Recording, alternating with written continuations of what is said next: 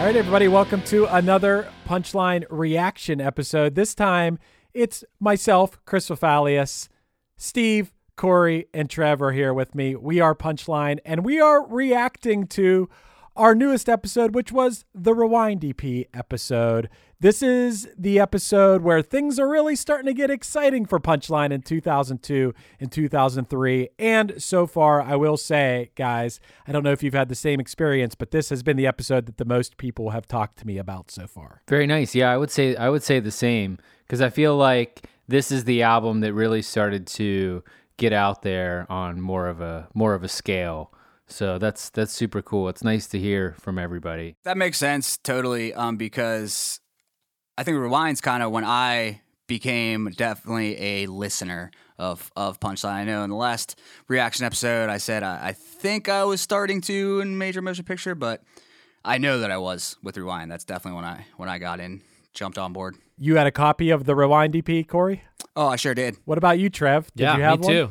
Oh, definitely. Yeah, I the Rewind DVD's on my shelf in my basement too. Oh, nice. I love that. Yeah, hell yeah. I thought it was neat that we put EP in the title. Like, it was an EP, but it also said EP in the title. The Rewind EP. Is that an era thing? Kind of. I think Cursive had an EP that said EP in the title, and maybe some others. So back up a second. We call it the Rewind EP, but what is it actually called? Is it called the Rewind EP, or is it just called Rewind? I think it says the Rewind the EP. Rewind EP. Yeah, I'm trying I'll to look think. at the album cover. Yeah. Do you have it handy? We should have came prepared with our merch. It's incredible, like you were saying, Chris, and it was outlined in the episode, the reach of this album. Like, the fact that you guys sold 10,000 copies of this EP, of course you were enticing to probably a bunch of labels, and yeah, it just was reaching so many ears, which is awesome. Remember the days, which you guys were certainly one of the champions of, just walking around with a Discman. Hey, check out the band. You want to buy a CD? Like, you guys cranked. That's totally why we sold that many. For they sure. Were $5 CDs. And once again, I will call myself out for being the worst at this. Everybody else was really good at it. Walking up to strangers and talking to people in line. I feel like I have a hard time being a salesman or striking up a conversation with a stranger. Luckily, all three of my bandmates were really good at it. And I mean, there was a lot of those that were sold in lines for shows, at malls, probably at shows, at our own shows, just walking around. Maybe someone was on the fence. It's hard to pass up a $5 CD. I don't know if you guys did this, but I know in my neighborhood, and even, like, for example, the Berlin Project, being from Penn Trafford, I remember buying their CD at Harrison City Video. It was a movie rental place. They had a little, glass shelf up front, and they would sell a couple local bands CDs there, and that's where I bought that. And then when my first band, I remember that there was a place in Irwin called CD Extreme, and they were super cool, like the band, and would sell our CDs. I remember going in there like every couple weeks, and they would give me an envelope with whatever money people gave them from buying our CD. Did any like local stores in Bell Vernon or anything like that? Did you guys sell them at? Oh yeah, for sure. There was like some consignment effort. Absolutely. I mean, I guess it is consignment. Right. Yeah, that's great. I don't, and maybe, and with the Rewind EP, when it came out on Fuel by Ramen, that was the first time that we would find that album in, a store proper, but it was very, very obscure and rare. Like, very few stores had it. Steve, I think this may have worked against us a little bit in the fact that we sold so many copies of that on our own. And once again, we touched on it in the episode that we like remixed and remastered it and did a little bit better artwork and stuff, but maybe an effort on that first release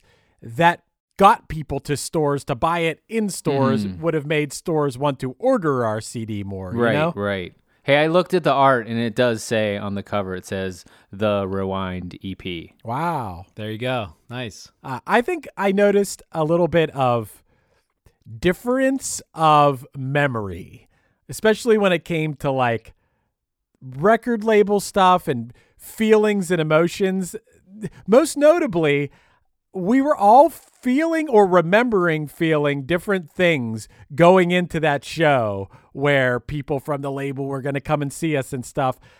I guess maybe we were stressed or excited or whatever. I don't really remember being all that whatever about it. I don't know. Steve? I remember feeling just prepared because it was the end of a tour, but I would typically get pretty nervous or uptight when like someone was going to be there to see us, and it definitely felt like something was on the line. But we started playing, and I was just so happy about like that tour with Unsung Zeros, and it was just very much a celebration of that, and it was like the best show for Fueled by Ramen to come and see us play at, for sure.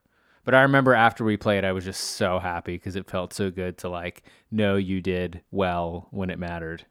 Not always the case. Right. You were just relieved to just have killed it on a very important show. Yeah. For sure. For sure. Yeah, that worked out really well. I mean, you guys all know that I'm like just a big fan of big shows or important shows being at the end of a tour. Totally. And that couldn't have worked out better for you guys to have them come the last day. Now, we talk in this episode about how we had this thing where we weren't going to solicit ourselves to record labels. Like, we wanted them to come to us. But that was because we initially like sent out albums to record labels and we got like some rejection letters. And I remember we would like put together elaborate, like what felt like sending elaborate gifts. And like, I think finally we were like, this just like, we want somebody to want us because of the music. And so that, it ended up working out, but we had to hold out for a while. It took a while for somebody to come our way. Well, a label's a lot like a girlfriend, I guess, right? You want to know that they want to be with you. Right. You don't, for you, man. Yeah. You don't just want her to want your candy. Yeah. I mean, it's happened to me several times, and I should have never offered the candy. I should have just been candyless. Hey, we didn't really talk about so much about how there's like kind of screaming on this EP. There's a little mention of it. I said that it's of the time. Right. I just remember earlier in our band when we would go on tour and a lot of the opening bands would sound want to sound like Blink-182. And then Thursday came along and all of the opening bands like had a screaming person. And at that point I was like, oh man, I wish the band we're trying to sound like Blink-182. I don't realize how good I had it.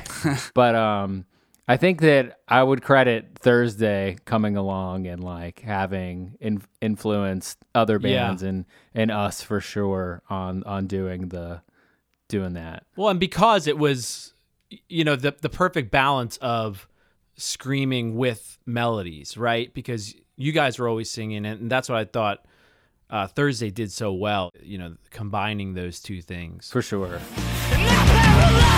Cross out the eyes, blur all the lines, tearing this canvas from the wall. Cross out the eyes, blind through these cries, pulled all the leaves from the trees that fall.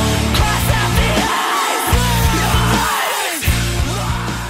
I remember when Thursday came out, and I just remember the coolest kids liked Thursday, and that if you had that bird, this is totally irrelevant. It's just a memory I have of like the first time I started seeing Thursday pop around. I've heard you reference that several times, Steve. I think I may have not even have included it in the actual episode. The Thursday thing.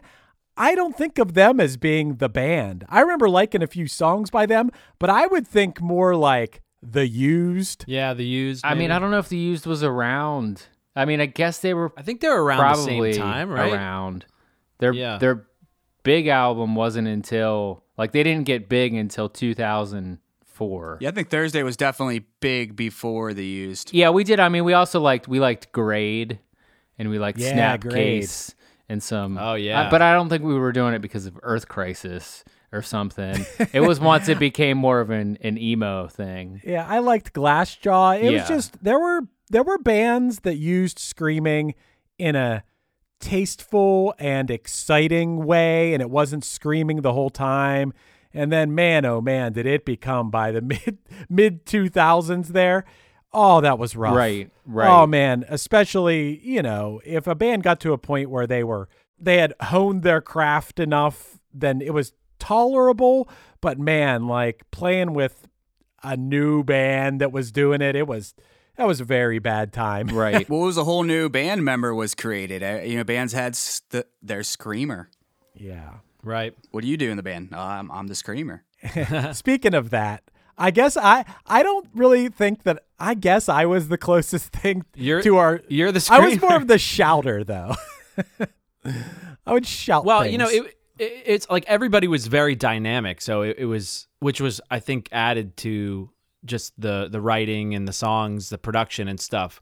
So like even you, Steve, you would always get to that point where you kind of break up, like Right. like your voice would kind of hit a point where it got aggressive, and I think there's a lot to be said about that idea of dynamic in any kind of song, depending on the degree, but it always translated to me as like a shift in energy that was taking the song to different places rather than, gimmicky or just like, whatever. By this era, just like in the mid to late 90s, it was like every punk band had like one or two ska songs on their album.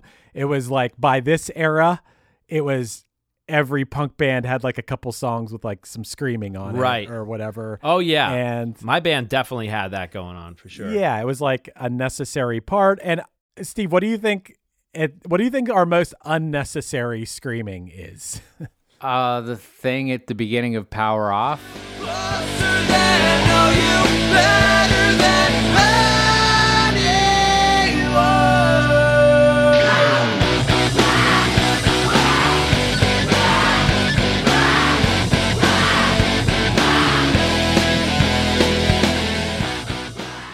It's a little over the top. Because it's just like, it's not like words, isn't it? Just like, Rah. It's vomiting. Should make a lyric video for that. it almost feels like you're joking, like it's done with like tongue in cheek. Right. I was like so into it and just like trying to feel it that it wasn't really. It was like a little off time, but I was really giving it my all in there. I do think that translates though, like it at least back then, it was as a listener, it felt like, this is just like capturing the energy of the live show. Right. Like Where you just be like shouting some shit while you're rocking out to this part. Well, I think too, then, like, the whole emo thing was happening, and that means, emotional, and what's more emotional than anger and screaming? So I think that's kind of probably why it was a big part of it too. I don't think I realized how eclectic the music scene was, but I've been thinking about it with making this podcast. And around this time, we liked emo, like the Get Up Kids, and we liked some pop punk bands. But then there was like Dashboard Confessional was playing acoustic.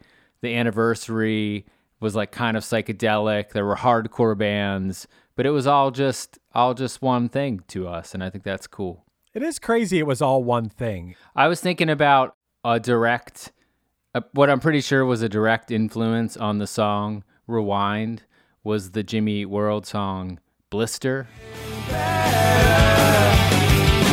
And how long would it take me to walk across the United States all alone?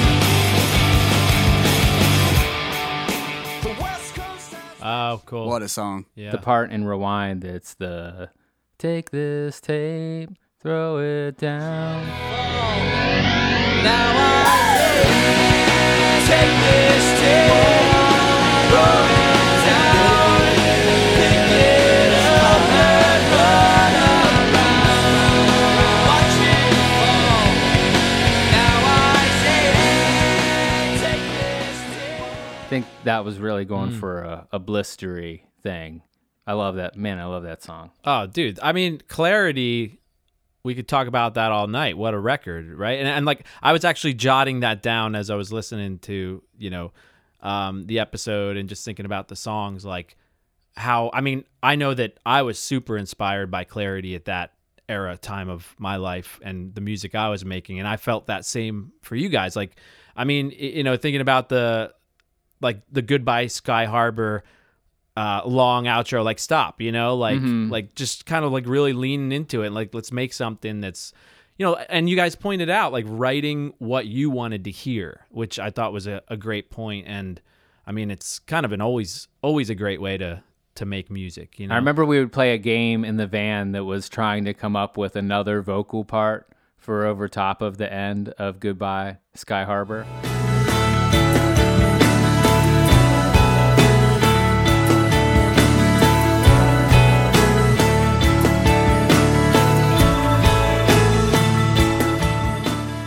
There's like 1,000 vocal parts, but then it was fun to try to come up with just one more. What one more little melody can you creep in there? Man, that's awesome. We had a lot of good guests on this episode. We did. I think we that was our most great guests, heavy hitters. That was our most guest appearances so far, and I thought that really helped tell the story. I mean, Corey and Trev, I'm sure that you agree. As you're not in the story yet, but did you feel like having those other voices in there helped move the story along? I thought it was a very big help, and it's just cool to hear that it's the story that's being told. There's so many people around the band that were part of the story that should be talking too. Like Josh, I loved hearing about that, and most any band from Pittsburgh that started playing shows back then worked with Josh, and it's just insane. He was like 13, 14, booking all these shows, running websites, and just crazy. Hey, I got to say something about that real quick. I will say Josh was helping us out at that point, but Steve, something we did not talk about at all, and I can't believe we didn't talk about this. Josh was definitely not doing our shows in Pittsburgh. Who was? Oh, wow. How did we not talk about John Ronaldo and Joker Productions? Yeah. Oh, my. I mean, there's just so much happened in these years. It's a lot to cover, but yeah, totally. That guy, he helped us out, and he also, I don't think anyone has ever yelled at me to the degree that he yelled at me. He was a polarizing person. I will say that he got a lot of shit talked on him by bands, but I think that we had a symbiotic relationship with John. We were willing to sell tickets to shows when we were starting out, and therefore we'd make $2 a ticket or whatever, and we'd sell 50 or 100 or more tickets to a show.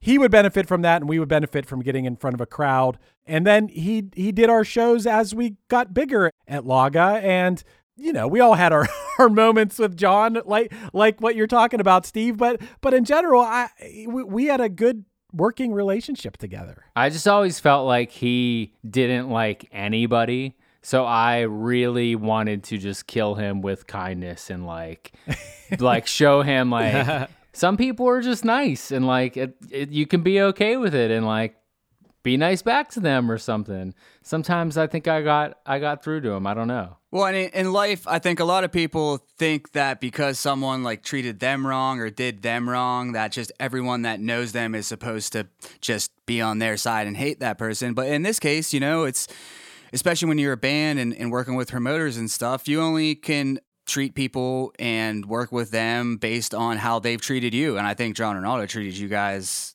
amazingly. Totally. I used to walk down to Laga during, like, when I was at Pitt. I would just walk down the street and go to Laga, and I would walk up the 3 floors to where the box office was, where they took the tickets, and he would be working the door most times, and I would just be like, "Hey, what's up? I just wanted to stop and see you," and like we'd chat for a while, and then finally he'd get busy. He'd be like, you could just go upstairs, man, like you can go check out the show. And I'd be like, "Oh, cool, thanks, dude." You were sweezeling in. I can't even tell you how many shows I got into for free just by like continually just showing up at the door and like lingering. Yeah, lingering. Yeah. For anyone who's listening and doesn't know what we're talking about, Joker Productions did most of like the really cool shows at the club we talk a lot about, Club Laga, which was like our home-based club, the place we love to play. He did a lot of shows, and I think part of the reason that people got upset was they didn't want to sell tickets. And then you'd see a lot of the same bands opening the shows because they were the ones that were willing to like get out there and sell tickets. And that's we could talk all podcast about that. We're believers in that. Now, if you had to sell tickets and you didn't get paid from them or something, or you had to literally buy those tickets if you didn't sell them, that's a different thing. It was more like, yeah, you could not sell all your tickets. You could give some back, but then you might not get asked to play again. It was very much a business. It was very business. Everyone in our scene, like everybody in the punk scene, it was about being nice and like you were really passionate about music. And I'm not saying he didn't like music, but he did not seem like like he was doing this because he loved it. I think he did love music. He's though. definitely more a businessman than he For was sure. a music fan. For Yeah. sure. For sure. Yeah. But I like John, and I think that, yeah, it was, you didn't see John at the punk rock show with the mohawk. Like, he wasn't a kid. He was a man. He was a businessman who ran a club, and that's all there was to it. And there's something to be said for that. And I think those people are very important to the industry. Some of those people are music fans and business people, and I think, those sometimes are the best to work with. You get the best of both worlds. But I think that John Renato it's not a unique thing either. I'm sure, Trev, you probably have promoters from when you first started playing in shows out in Philly that were kind of that kind of vibe. I know I did. For sure. And another thing for any of the kids and children listening to this podcast, just so we're clear on this too, like, I think that what people look at hey, here's tickets, you need to sell them, blah, blah, blah. That's what they want to see, is that a band is down to work hard and put the work in. And I don't think there's anything wrong with that. And I also think that gets confused with the term pay to play a lot. And that's not what that is. Pay to play is, hey, give me this amount of money and you can play this show, or sell all these tickets and you don't get any money for the tickets. And that's a different thing than what was happening. I will say that one of the most messed up thing, we've been a part of a few of them in our day, and then at some point we realized, like, this is not cool. I think the Battle of the Bands thing is such a bad... Oh yeah, we could have talked about those in earlier episodes, how emotional we like lost Battle of the Bands at first, and it was just like so emotional, and then we would later go on to win a Battle of the Bands. But those things were such a scam. There's like, yes, so unnecessary. We thought it was so just like, no, we just got to get into that room and play that stage, and then everything's gonna change. Yeah, we used to think that like the best band won Battle of the Bands. They always were set up like, no, whoever had the most friends wins the Battle of the Bands, yeah, and also, Yeah, what a funny what thing. a terrible thing to Battle of pit the bands. Bands against each other. I personally, I'm not Steve. I personally like sports and I like competition, but music, I mean, I guess maybe that's setting you up for the real world, where I guess music is kind of a competition, but in your local scene, you should be friends with all those bands and be working together to build something up, not trying to like defeat each other. Right. It was like most of the people who would participate in those didn't understand what the playing field was really like. And so it's like everybody thought there was so much more at stake than there really was, and people would get kind of crazy about it. The prizes would be like A day at a studio. 6 hours of recording time at the worst studio Yeah. you've ever Always seen. studio. Yeah. Studio time. Yeah, studio time. Hey, one thing that I want to point out from this episode that I think is really funny is how when we signed the contract to Fuel by Ramen, it was on Christmas Eve and all of our dads were there.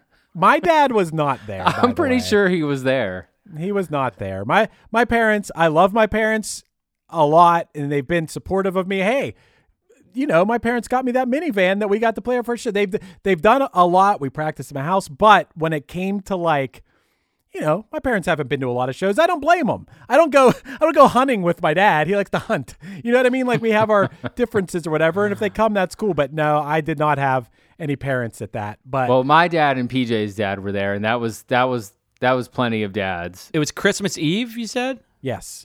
Why was it that day? I think it was something like Fred, who was our manager, was in town, like passing through on Christmas Eve, going to visit his parents or something. So we got together and looked at it.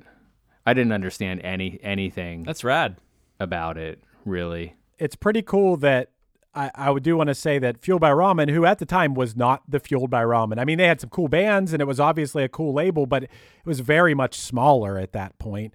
And how lucky we got with the people. Because think about all the record labels and the horror stories you hear about these I know, weirdos right? that Yeah. run some of them. And we signed to a label where it was just all these super cool people that just loved music. And like Adam Similian, who's in the episode, he's a perfect example.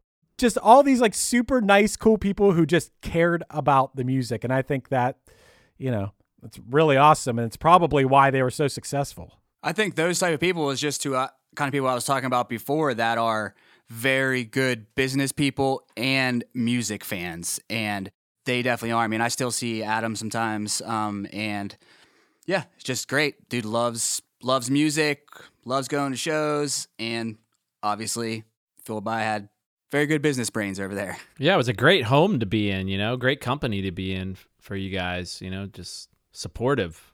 People that got what you guys were really doing, Yeah. I don't know if Adam was just, this is something we should talk about now, but I don't know if Adam was just saying that they watched the Rewind DVD there and would quote it and stuff. I'm pretty sure Adam's mom has quoted the Rewind DVD to me before. A highly quotable movie, for sure. That's pretty awesome. So let's talk about the Rewind DVD. We're skipping around a little bit. If anybody's listening and if you haven't seen it, it is in 3 parts on YouTube. It actually is. And we were trying to be funny, and I think we did our best for being young and comedy. Man, comedy changes fast. What you thought was funny 5 years ago, you're probably not going to think is as funny as you did. Right. Our friends Johnny and Eric did the editing. Is that right? They did a lot of filming. Yeah, we all did some editing. I think I did a good bit of it on that one. I think Johnny did a good bit of it on the Action DVD, which we'll get into in the next episode. I think having those guys in it helped make it more like the humor of our friends. Well, and to that point, Steve, I was going to say that same thing, that it did, that seemed to be the aim of it. Like, you guys were like, hey, let's just make the jokes for our friends. And it's kind of infectious because of that. You're not trying to be like, oh, we got to make, millions of people laugh Right. here. It's like, no, let's just fuck around with our buddies and laugh about the weird shit that we think is funny, And I think that in turn makes people like it too, So the food dance, which is in the Rewind DVD, that was actually supposed to be some other an actual cooking show that we were making, but then when you took pieces of the food dance, or I forget what the show is called. Adventures in Cooking. Adventures in Cooking. When we took clips from Adventures in Cooking and plugged it into the Rewind DVD, it was the most random thing ever. So we went with it. I've had people say to me in certain aspects, I mean, obviously that was years and years before I'd ever seen anything Tim and Eric did or anything like that. But we kind of had that, whatever you want to call that, just weird stuff and just put it out there. I think that's always been my sense of humor. And it was kind of like when Tim and Eric came along, I'm like, that is exactly what I like. That is exactly what I think is funny. And, there's stuff like that in the Action DVD too. And I think that another thing I will say, we should keep this in mind now too, is a lot of things we do, we think about it a lot. Sometimes just picking up a camera and just going, just whatever comes to mind, film it. And if it's funny, you never know what's going to come out. I think that's an important thing. I sometimes I stress about trying to do something that's funny. I'm like, well, we're not like the State. We're not the Kids in the Hall here. We can't write comedy, but I guess we could on the spot come up with something funny sometimes. I was thinking about, from this era, the Rewind DVD ends with, I play that song on my parents' porch. Oh, yeah. But then we went into a recording studio to record it, and Trev came. Oh, yeah. What studio? What? That was a studio, a friend of yours, and you were like, yo, I can get you into the studio. I can get you a good deal. We were like, okay, what are we going to record? And we were like, let's go record that song. So we gave it a whirl. The song never came out. It didn't get quite finished. It just didn't I don't know. We weren't feeling it, so it never got released. Do you remember anything about that, Trev? I remember you were wearing your blue Glassjaw hoodie. No. Oh shit! All right. Well, I'm kind of spacing on it. I always think back to going with you guys to when you guys were recording Icicles. Yeah, we'll talk about that next. That's a next episode thing. Okay, that one sticks in my mind more, but I probably just need my memory jogged or something. Trev, you're on that song, right? On which song? I don't think I'm on it. No. I thought in one way or another, like you did something on I it. remember like, throwing out a suggestion or two and maybe one of them like made it in there with like, oh, maybe this should stagger when somebody hits something or other. But no, I don't think maybe I did a gang vocal thing, but I don't know if there was that or not really. Trev said, hey, I have a 13th part we can add to this song. Right. Yeah. Here, guys, throw this in there. But hey, I have a Rewind DVD story. I had some jealousy going on because some kids I went to high school with that were in my grade are in the Rewind DVD. They play Young Punchline. And Jared Drystat and my friend Shavar and Dan Garrigan were in there. And I remember being really jealous. I thought that was so cool. And I wanted to be cool enough to be in Punchline DVD. But you know what? They might have won the battle, but I think I won the war. You did. Yeah, you got to be in the band. Yeah, I thought that we got kids to play Young Punchline. And Steve, when I rewatched that, I was like, wow. Right. We actually filmed that at the place where we Yep. actually started our band and back in your woods at the fire. Dude, we used to have campouts. That's where we started a band, at a campout. We had campouts back behind Steve's parents in the woods. Those are pretty fun. Campout's fun as hell, yeah. Hey, did you know that we met Bayside? It was on March 7th. So it was on 3/7/2003. Whoa. Yeah. Hey, Steve, I cut that out that he said, because Anthony actually said that, and I cut it out because Right.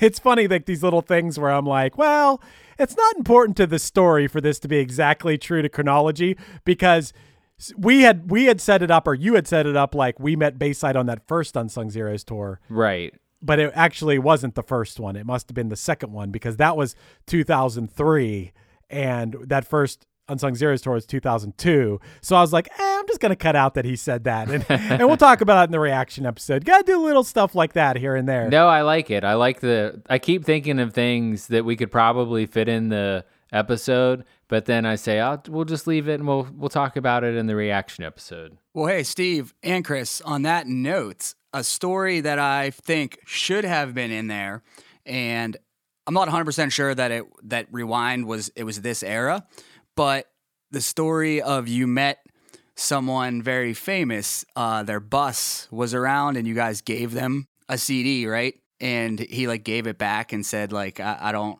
not going to listen to this. Was that the Rewind EP that you gave him? No, that was Major Motion Picture, but did we not talk about that on the podcast? Wow. I don't think you did. Who was it? It was Henry Rollins. We saw Henry Rollins at a truck stop. Oh, shit. After Warped Tour, I think. And we gave him a CD, probably like we're so polite, like, excuse me, Mr. Rollins? Mr. Rollins. And he took the CD and, seemed nice, but like, took the CD, but wasn't maybe overly nice. And then he came and knocked on our van like half an hour later and was like, you could tell he was tired, and said something like, hey, I just want to let you know, I went through the CD. I listened to like the first 30 seconds on each track. Like, you guys are good. You have good melodic sense. And like, you can tell that you're going somewhere. You just got to keep going. You just got to keep going with it. And he like, he's like, here, I'm going to give you the CD back because I get a lot of these. And I remember I made the joke like, no, you should save it and put it under your pillow. I'm like, that's not even really a joke. But it got a little bit of a laugh. And he was super sweet. And I cannot believe that happened. Wow, that's incredible. So he listened to it then and there. That's took awesome. it on the bus and scanned it. I thought you were going to say he just immediately gave it right back to you. That's what I thought the story was. Oh, no. He took it and listened to it for a little bit. Yeah, I love that guy. I love that story. Nice. That's sick. Yeah, for sure. Fan for life. We should have talked about that. That was Major Motion Picture. I wish would have waited. What Punchline album do you think Rollins would like the most? I was trying to remember how. So Shelly Yakis remixed the Rewind EP, and I guess Fueled by Ramen suggested that we get it remixed because I definitely didn't have the ears at the time to like. I was like, remix it? What do you mean? It's perfect. Oh, I'm glad you're bringing this up because I'm curious about that. I feel like now we're older and have worked on a lot of music, and your ears are a little more objective at hearing things. But that's so cool that Shelly Yakis got involved. And I remember driving around wherever that was in New Jersey and feeling like we were in the land of Bruce Springsteen. I thought that was a cool story. And actually, in the episode, I think somebody says that it was Fred's idea, your manager at the time, to remix it. Fred was the connection to Shelly for sure. Okay. For sure. So, yeah, well, I was always curious about that. Yeah, was it the label who was like, hey, we'd like this to be remixed, or was it? I just remember it seemed like a good idea and we were all on board with it. I think we felt a little bad about Billy, that he might be, his feelings hurt that we had it remixed or something. Right. Yeah. That could be touchy. Which that was the last time I don't think we ever recorded with Billy again, but was that it? That was the last straw. I think that was it, but he got us on our way for sure. But I mean, that EP helped him get a name in Pittsburgh because I know for sure my band did a full length with Billy, and Rewind EP that is why. Nice. I reached out to Billy about being on the podcast, and he never responded. I mean, we've seen him in recent years. I think he likes us, but he never responded to my email. Billy, if you're listening. He didn't even respond. Oh, no. Damn. But now we're past the Billy era. Well, hey, regardless of, feelings being hurt or whatever, it was the right move, and it was an awesome move. And sonically, it added so much to the songs, cool. But it also stepped up the professionalism of the whole band, and it felt like, how do we bump this up to the next level, and I remember just being like, wow, because I loved the original Rewind mixes, I did, and then getting that re-release, it was just like, man, this is spacey. I was in the place where I have been for years, but like somewhere in between, Pink Floyd, like psychedelic rock and punk, So I was always super drawn to this album because of that fusion that I felt like you guys were working on. My band PCO at the time was very much into that. I mean, so wait, when did Oceans come out? Because did Oceans influence the Rewind EP? Like, how do those line up? We were doing it at the exact same time, 2002, or like around the same time. 2002, we were recording Oceans, and then it came out the summer after, 2003. East and Western Pennsylvania unite under the umbrella of pop prog. Yeah, exactly. Prog punk. The beast in the East and the best of the West, man. No, I thought that was amazing, and I really do think that just fused our connections together stronger. Just because I think we're just in that same headspace of like Saves the Day meets, I don't know if you guys were into Floyd or whatever, but shit, I was, and I just loved that idea of space punk. I got into Pink Floyd because I think of Tall Dave, who you went to high school with. So we worked together. Yeah, I didn't get it from you, but I got it from somebody from your high school. Oh, good. Somebody in the Philly Bucks County area. Wait, what year did Oceans come out? Oceans came out in 2003. Okay, but we recorded it the summer before, 2002. So like my freshman year of college was like writing Oceans, while we had all met and been hanging out and like going to shows together and stuff. Let me interrupt for a second. For anyone who's listening, Oceans that we're talking about now is I guess you'd consider that a full length. It's kind of like what is it, 7 songs? We always called it an EP. Yeah, okay. But yeah, I guess it's 7 tracks, Toes the line. Trev's band, Procession Came Opposite, we call them PCO for short, put out this.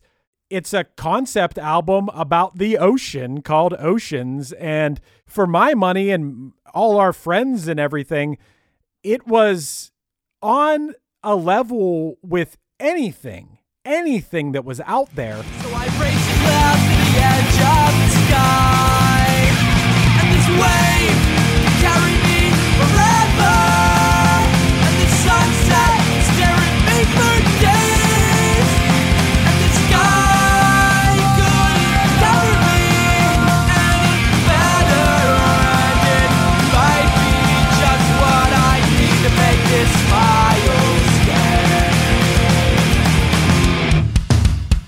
I'm hoping. I mean, you weren't touring full time or anything like that, but that album's just as good as anything that was out there at that time. I still think it's like one of the best punk albums. And like, for example, like our friends in the band Much the Same, they still love that album. Anyone you played it for was like, oh my God, this is amazing. Yeah. And it should have been like a classic, legendary album. It's just that, you know, I don't know what held PCO back. Well, appreciate that. I mean, everything just fell apart, you know, totally with the band after that. I mean, everybody was in college, you know, like 2 of us were in Pittsburgh, 2 were in Philly, and things just kind of splintered. And then after that, just trying to rebuild the lineup never took hold. I mean, we had some other iterations, which were amazing, you know, and really fun. And we made some other cool shit, but like we never could get to that point where we could just, I don't know, really get out and do it. Would you say that you guys just like couldn't find your wave? Where's my way?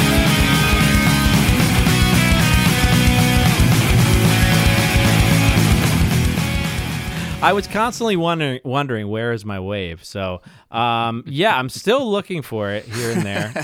If anyone sees Trev's waves, please let him know. I think that calling it prog punk is pretty accurate for what we were doing and what you were doing at the time. We didn't know I don't think we knew we were doing that. Right. But looking back, we're Pennsylvania pop prog punk. Yeah, yeah. Pop prog punk. It was a cool era. Yeah, and you know, again, like I mean, I do look at the Rewind EP as a kind of a concept album. I mean, it each song played off of each other, and there is this larger concept at play, you know. Oh, hey, look at that little play on words there. But so I don't know. Kindred spirits from the early days. Hey, Steven, Chris, I'm sorry, I have to ask this question. I'm just so curious. When the EP was remixed, do you guys remember at all, like, how files had to be given to the other guy back then? Did you have to bring him a hard drive? ADAT probably, right? ADAT tapes. No, I don't think it was ADAT. I want to say that it was a bunch of CDs or a mailed hard drive. Wow. Probably a mailed hard drive. A mailed hard drive. Nice. Yeah. that sounds right. I mean, we were in Pro Tools at this point, so you just needed to transport the files. I imagine it was, Steve, I think I remember my hard drives at that. Remember how big a hard drive was for what you could fit on like probably a thumb drive now? Right. But I do think that we had a square physical hard drive. That's a good question, though. I actually have a couple hard drives here at my house that producers had given my old bands. Like when you finished a record, we had to buy a hard drive and give it to them, and then they would give us like the sessions on a hard drive. And I still have at least one. It's a big ass hard drive. Something that we talked about on here too was like, obviously we signed to Fueled by Ramen, and that had the Less Than Jake connection, and that was our first. I don't remember how many shows that was, Steve, like the first Less Than Jake run we did there, but that was a big deal. Mm-hmm. Like, oh yeah, I was like, wow, we're on a tour with a big band. We've been doing some tours, but it was with our peers who were like doing the same thing as us, you know? Right. We would sneak into clubs every now and then, like on the Unsung Zeros tours. They were a little bit better, and like, you know, once every couple nights we would play somewhere that was like a real club that other real bands would play. But we were definitely filling in dates with a lot of like more of the makeshift hall type places. And then once the Fueled by Ramen thing happened, and we were playing with Less Than Jake, we were definitely playing more in clubs, which was super cool. That brings up a good question too. I think, when did you guys get an agent? Like, when was your first agent? I was thinking that, yeah, that same thing. Was who was getting you these shows? I think it was with the Rewind EP or with Action. Chris Ring, our Buffalo promoter, who's still our friend to this day. He wasn't an agent, and I think maybe he had booked some other band before, but we kind of made him into our agent because he was such a bro. Oh, cool. Yeah, he's somebody we need to get some audio from for upcoming episodes, I think. For sure. Yeah. Then at some point, was it the agency group that we were with? Yes. Steve? Yeah. Okay. Yeah, that shows you how much I remember about that part of the business. But that sounds right. So when you came aboard to the label, like that came with it in a sense? No, not necessarily. We had the label, and we still didn't have. I want to say we didn't have an agent for a while. Wow. I mean, I don't think we had an agent until 37 Everywhere, and then we got like a really good booking agent, and we thought we were going to be set. But I think we were like the smallest, tiniest pebble on his roster. We're going to get into this several times during this podcast.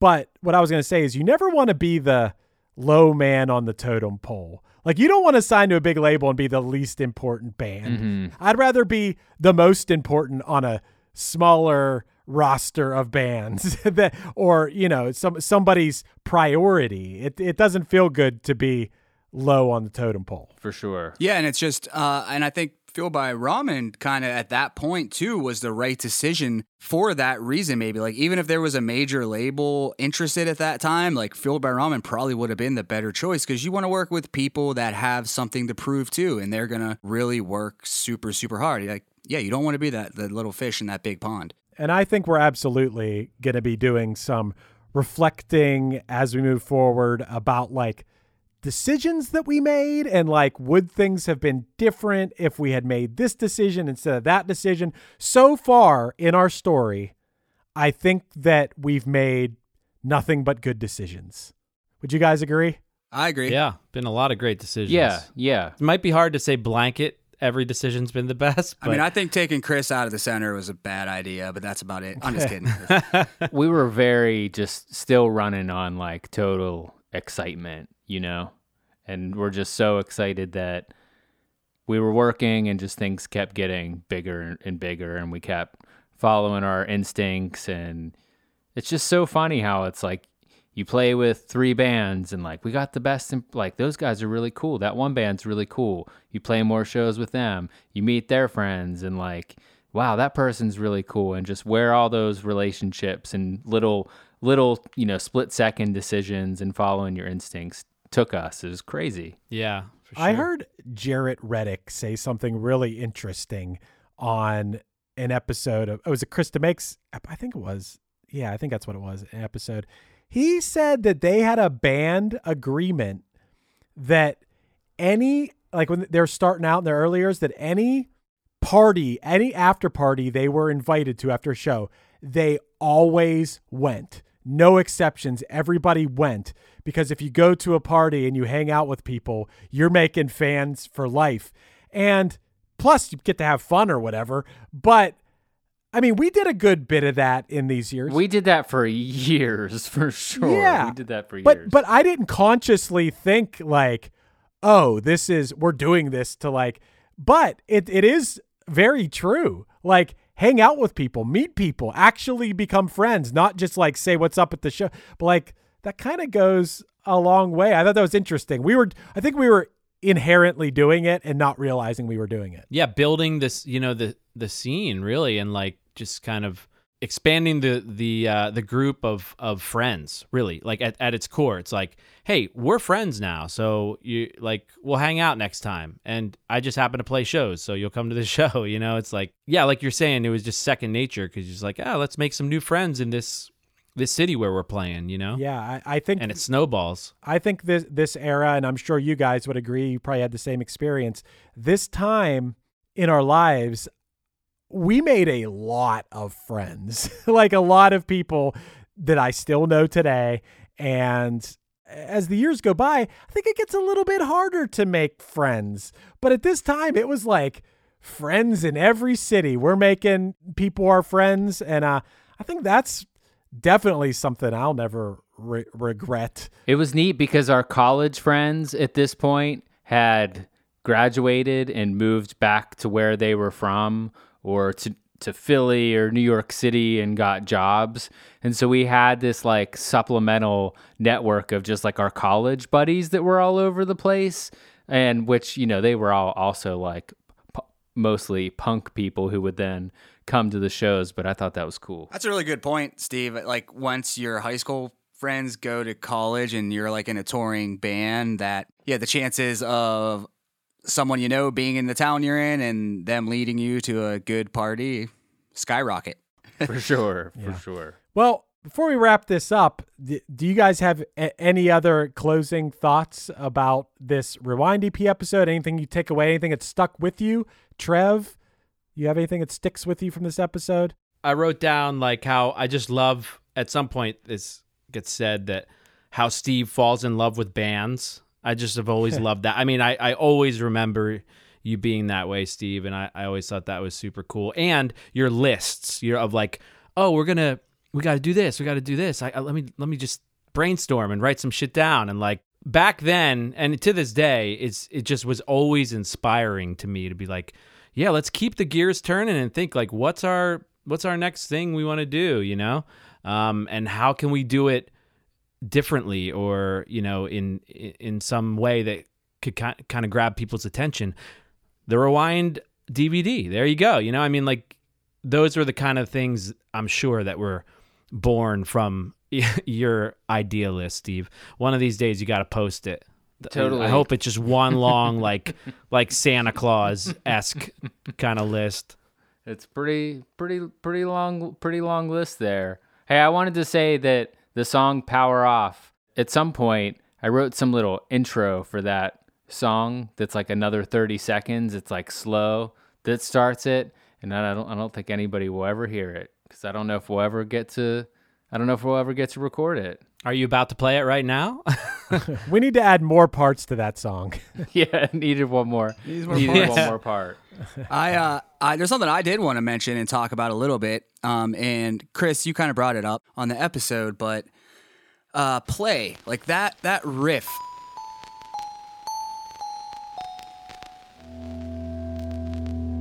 Learn your lesson.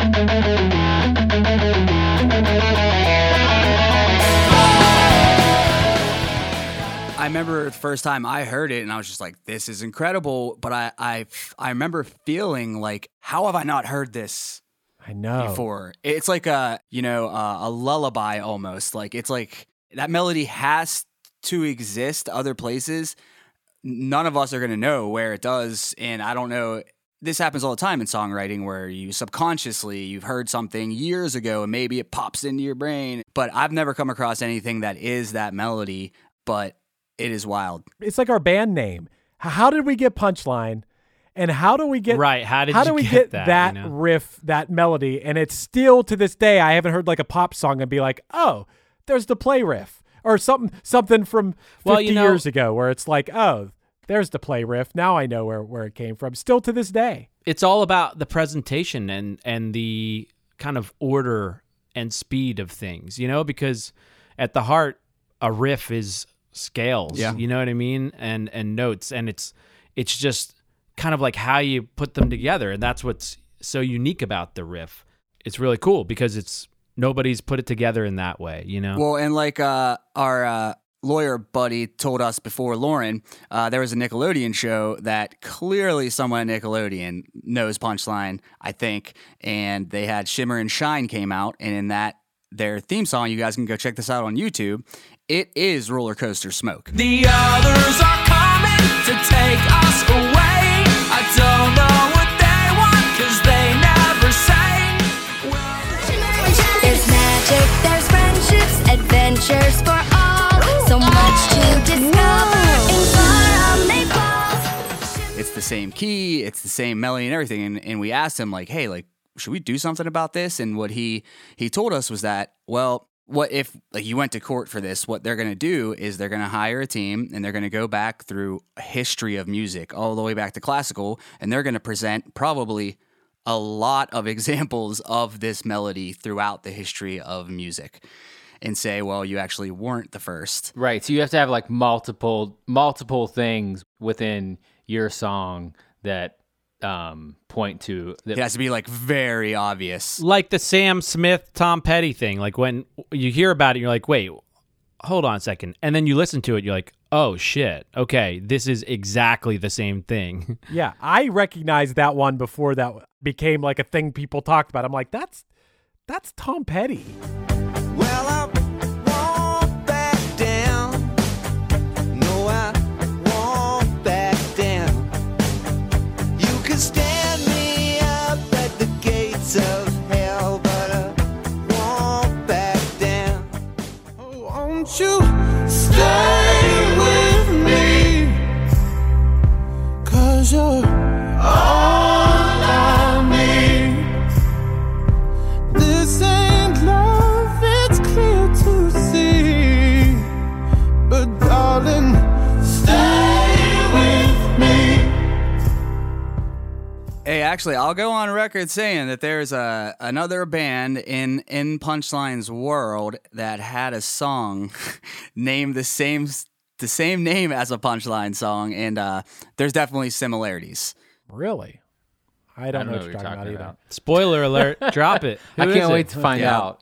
Yeah, when is this I'm going to be gonna- next on next episode? I mean, I totally could just say it, but actually, I'm going to make this a game, and if anyone thinks they know what it is, send us a message, and the winner, if someone gets it right, we'll send you something. Okay, that's a good cliffhanger there. And Corey, just to make it clear, are you saying that we had the thing first or that we knocked somebody else off? I actually don't even know. Oh, wow. I'm going to assume that it wasn't Punchline. I think I know what it might Wow, be. interesting. I like this. Can we win? Can we play this Well, game? I'll just tell you guys, once we stop recording here. Oh, that's Unless you I want to like- play, then I won't tell you. I like ending on this game. This is exciting. I hope people let us know their guesses, and let us know if it was us who. I don't think we ever intentionally ripped. Maybe on our demo tapes or something. Well, honestly, and even if it was them, I'm sure what it is a case of like the subliminal thing. You don't know you're doing it. It's just you heard it somewhere, and then you start to write a song, or it just comes to you, and next thing you know, your record's out, Right. and some dude on a podcast calls you out. Yeah. Yeah. But anyway, this was fun. I hope that everyone listening enjoyed the Rewind EP episode, is enjoying the podcast in general, and is looking forward to, wow, we got a big one coming up next. This was like, wow, a lot of stuff happened in this next era. Is this going to be a multiple part going forward for this next era? It's a saga. It is really. Because I feel like it could at least be a trilogy, you know? I think we got to fit it into one episode somehow. But yeah, man, oh man, this is getting into it. We're getting into it next episode. But Oh yeah. all right, I guess that's the end of the episode, everybody. We all just stopped talking at once. We're out of stuff to talk about. I did love that Krista Makes called out Punchline's hacking over the years. yeah. Yeah, were you guys hacking back then? Yeah, of course. Yeah. Dude, we've been man. hacking- Yeah. Hack We've for been hacking life. since high school. Like, we were hacking at the high school Same. lunch. I mean, same. So that's so great that all us hacky sackers ended up in the same band. Yeah. It's our Yeah. common bond. What are the chances? We're the only 4 people that care about it. I know you guys didn't Jester at midnight back then, though.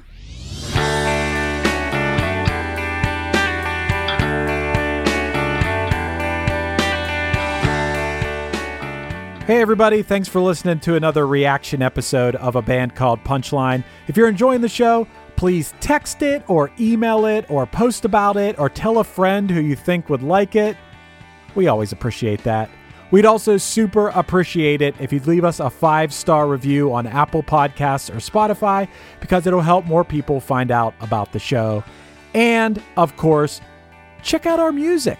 We have a ton of it streaming at all the normal places, but if you want even more stuff than what's available on the streaming sites, check out our Bandcamp site at punchline.bandcamp.com.